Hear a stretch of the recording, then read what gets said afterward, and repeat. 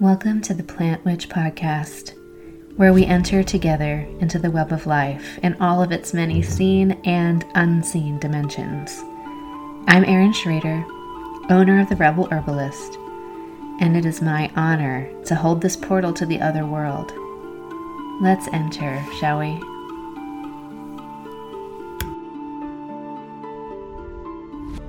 Welcome to episode 19 of the Plant Witch Podcast. In this episode, we are talking about the Huntress. She moves quietly through the forest. Every sight and sound, every change in air pressure and temperature, every leaf quiver registers as a sensation in her body-mind. She is one with the forest and all who dwell there. Her body perfectly attuned to life on earth. And she is also tied to the moon, connected to her cosmic ancestry. Her earthy sensuality, her cosmic power, her proficiency and skill as a huntress, all made her irresistible to men.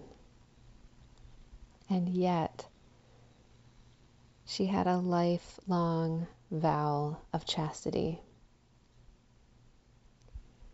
It is said that Orion, her hunting partner, became enamored with her and could not accept her rejection. He continued to pursue her, leading to his tragic death. Some say that he was killed by Artemis herself. Some say that her twin brother Apollo struck the fatal blow, while others claim that the earth herself rose up to protect the huntress in the form of a poisonous scorpion. Orion's form remains forever etched upon the night sky. Just like our Queen of the Crossroads, our Dark Mother, Artemis is also considered a torchbearer. She is a guide and a protector of innocence, particularly the innocence of children and young girls. Because Artemis' mother, Leto, was forced into a dangerous childbirth without the help of attendants, Artemis rose to the occasion as a newborn to aid her mother in delivering Apollo, her twin brother, 9 days younger. She continues to be an aid to women in childbirth and to oversee women's health. Artemis was said to have a bear companion. She and the bear were seen together frequently in the forests of ancient Greece. One day, a child came upon the bear, startling it, and the bear raised its paws in surprise, scratching the child's face. The child ran home to her village, frightened but barely injured. The men of the village flew into a protective rage, hunted the bear, and killed it. The child wept into the fur of the dead bear as it hung in the town square. She had never meant for harm to befall the creature.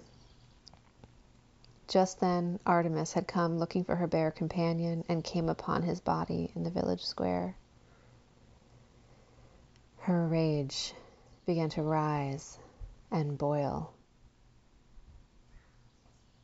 Artemis was known to act quickly in vengeance and to strike down anyone who crossed her. Prepared to unleash her rage upon the entirety of this village, she heard the muffled cries of the child. Mercy filled her heart, but a price must be paid. She took the child to her temple, where the child would live out her days learning the ways of the bear. At the end of her long life, when the young girl was an elder crone bear, she returned to her village. She told them of her magical life in the temple and took them to see the sacred spring that Artemis had called forth by shooting an arrow into the ground.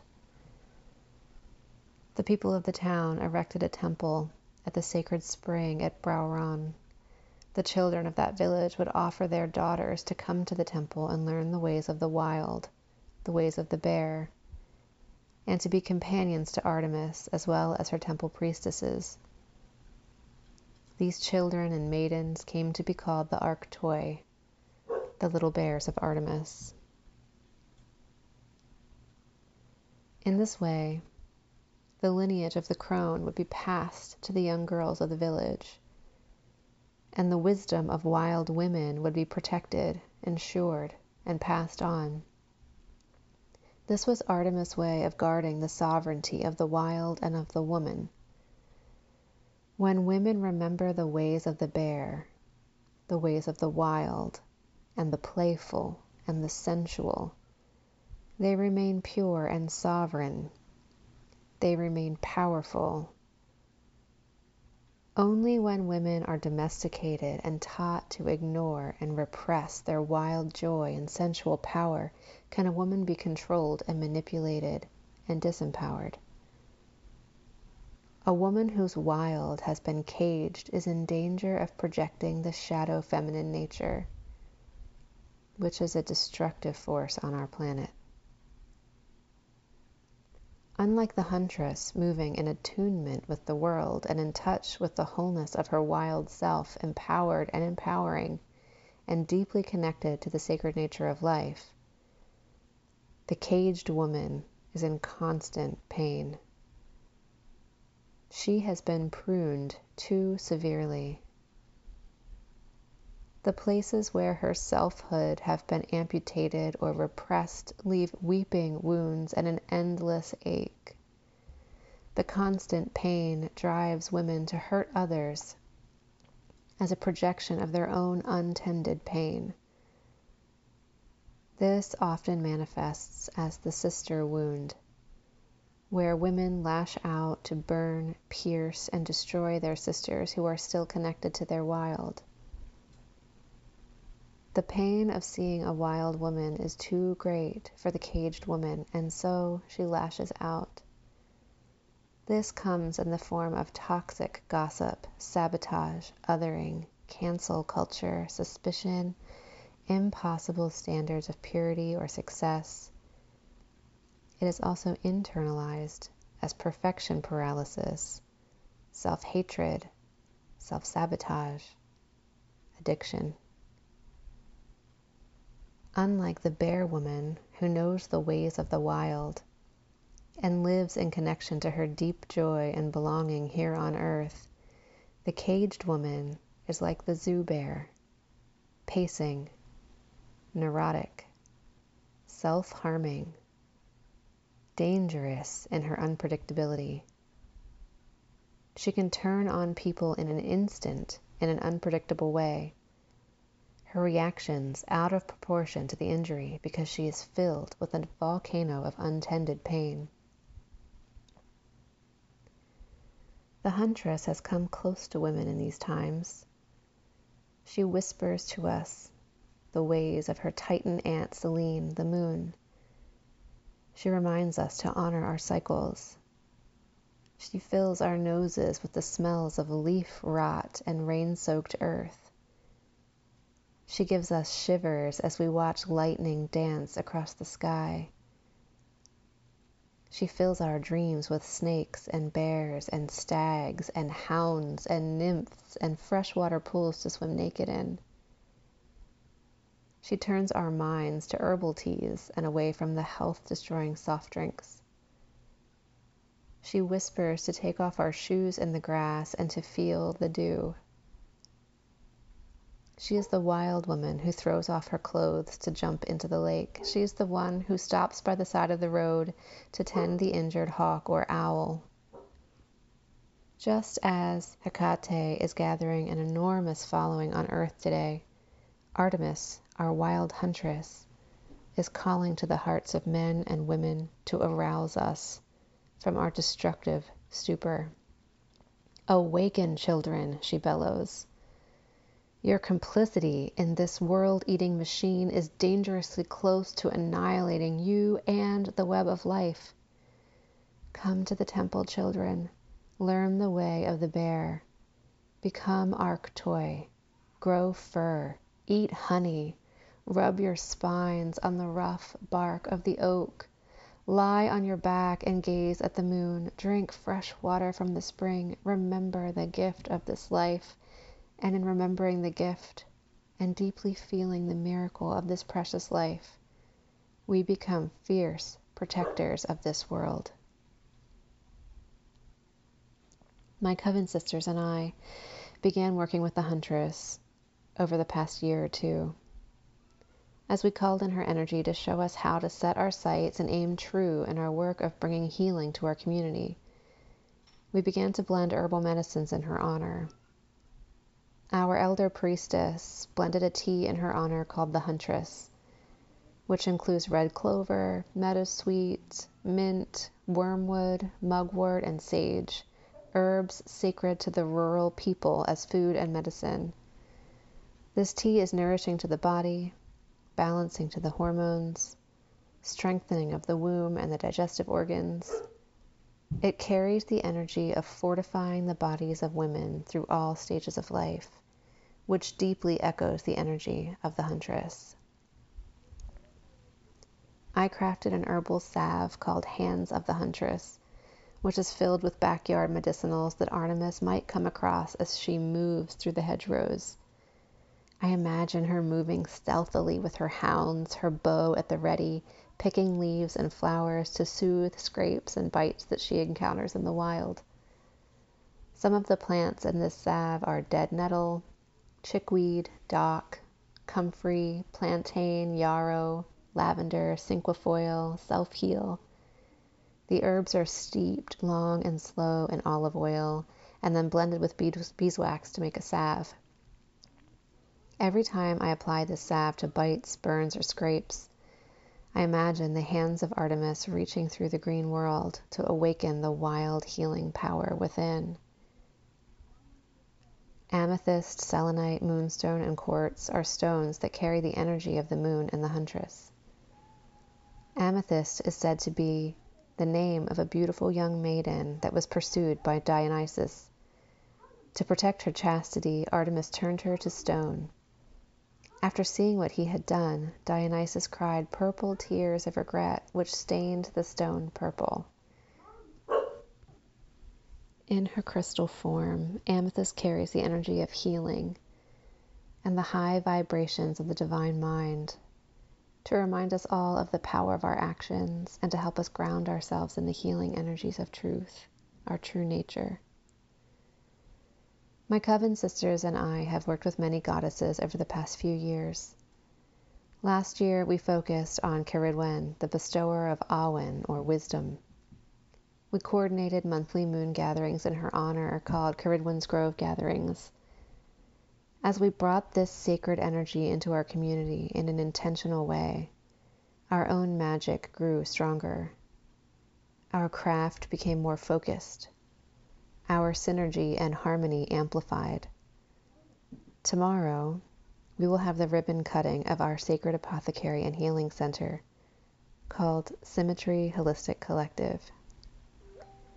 It is a sanctuary for magical people to experience healing in community and to find tools and products to aid in their magical workings. The products that we have made together in honor of the divine energies are available in our online shop. I hope you'll check it out at symmetryholisticcollective.com.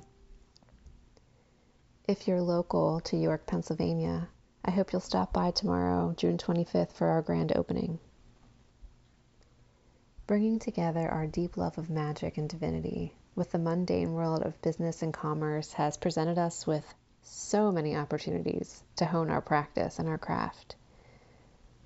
Remaining deeply true to our ethics, to our wildness, to our devotion to the wholeness of the fabric of life has been a constant and difficult dance. My phrase for this year has been right action, and nothing has given me more opportunity to explore right action than opening a business with dear friends and coven sisters during a pandemic in a predatory capitalist culture. The mother makes her children strong by exercising their will and their compassion. May she make us strong and worthy. I'm going to end this podcast with a gospel that I live by. It is called the Black Sheep Gospel, and you can find it on page 79 of Tokapa Turner's book, Belonging, Remembering Ourselves Home. Give up your vows of silence, which only serve to protect the old and the stale.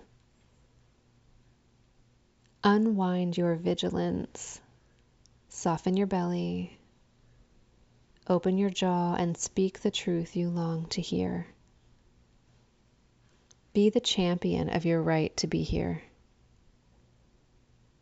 Know that it is you who must first accept your rejected qualities, adopting them with the totality of your love and commitment. Aspire to let them never feel outside of love again. Venerate your too muchness with an ever-renewing vow to become increasingly weird and eccentric. Send out your signals of originality with frequency and constancy, honoring whatever small trickle of response you might get until you reach a momentum. Remember that your offering needs no explanation. It is its own explanation. Go it alone until you are alone with others. Support each other without hesitation. Become a crack in the network that undermines the great towers of establishment. Make your life a wayfinding, a proof that we can live outside the usual grooves. Brag about your escape. Send your missives into the network to be reproduced. Let your symbols be adopted and adapted and transmitted broadly into the new culture we're building together. Thank you for listening and for being a black sheep as we build a new world together. Thank you for joining me for the Plant Witch podcast. I'm your host, Erin Schrader. I'm an herbalist, a mother, a holistic nurse, and a practitioner of the ancient ways. You can connect with me between episodes at therebelherbalist.com or on Instagram and Facebook, The Rebel Herbalist.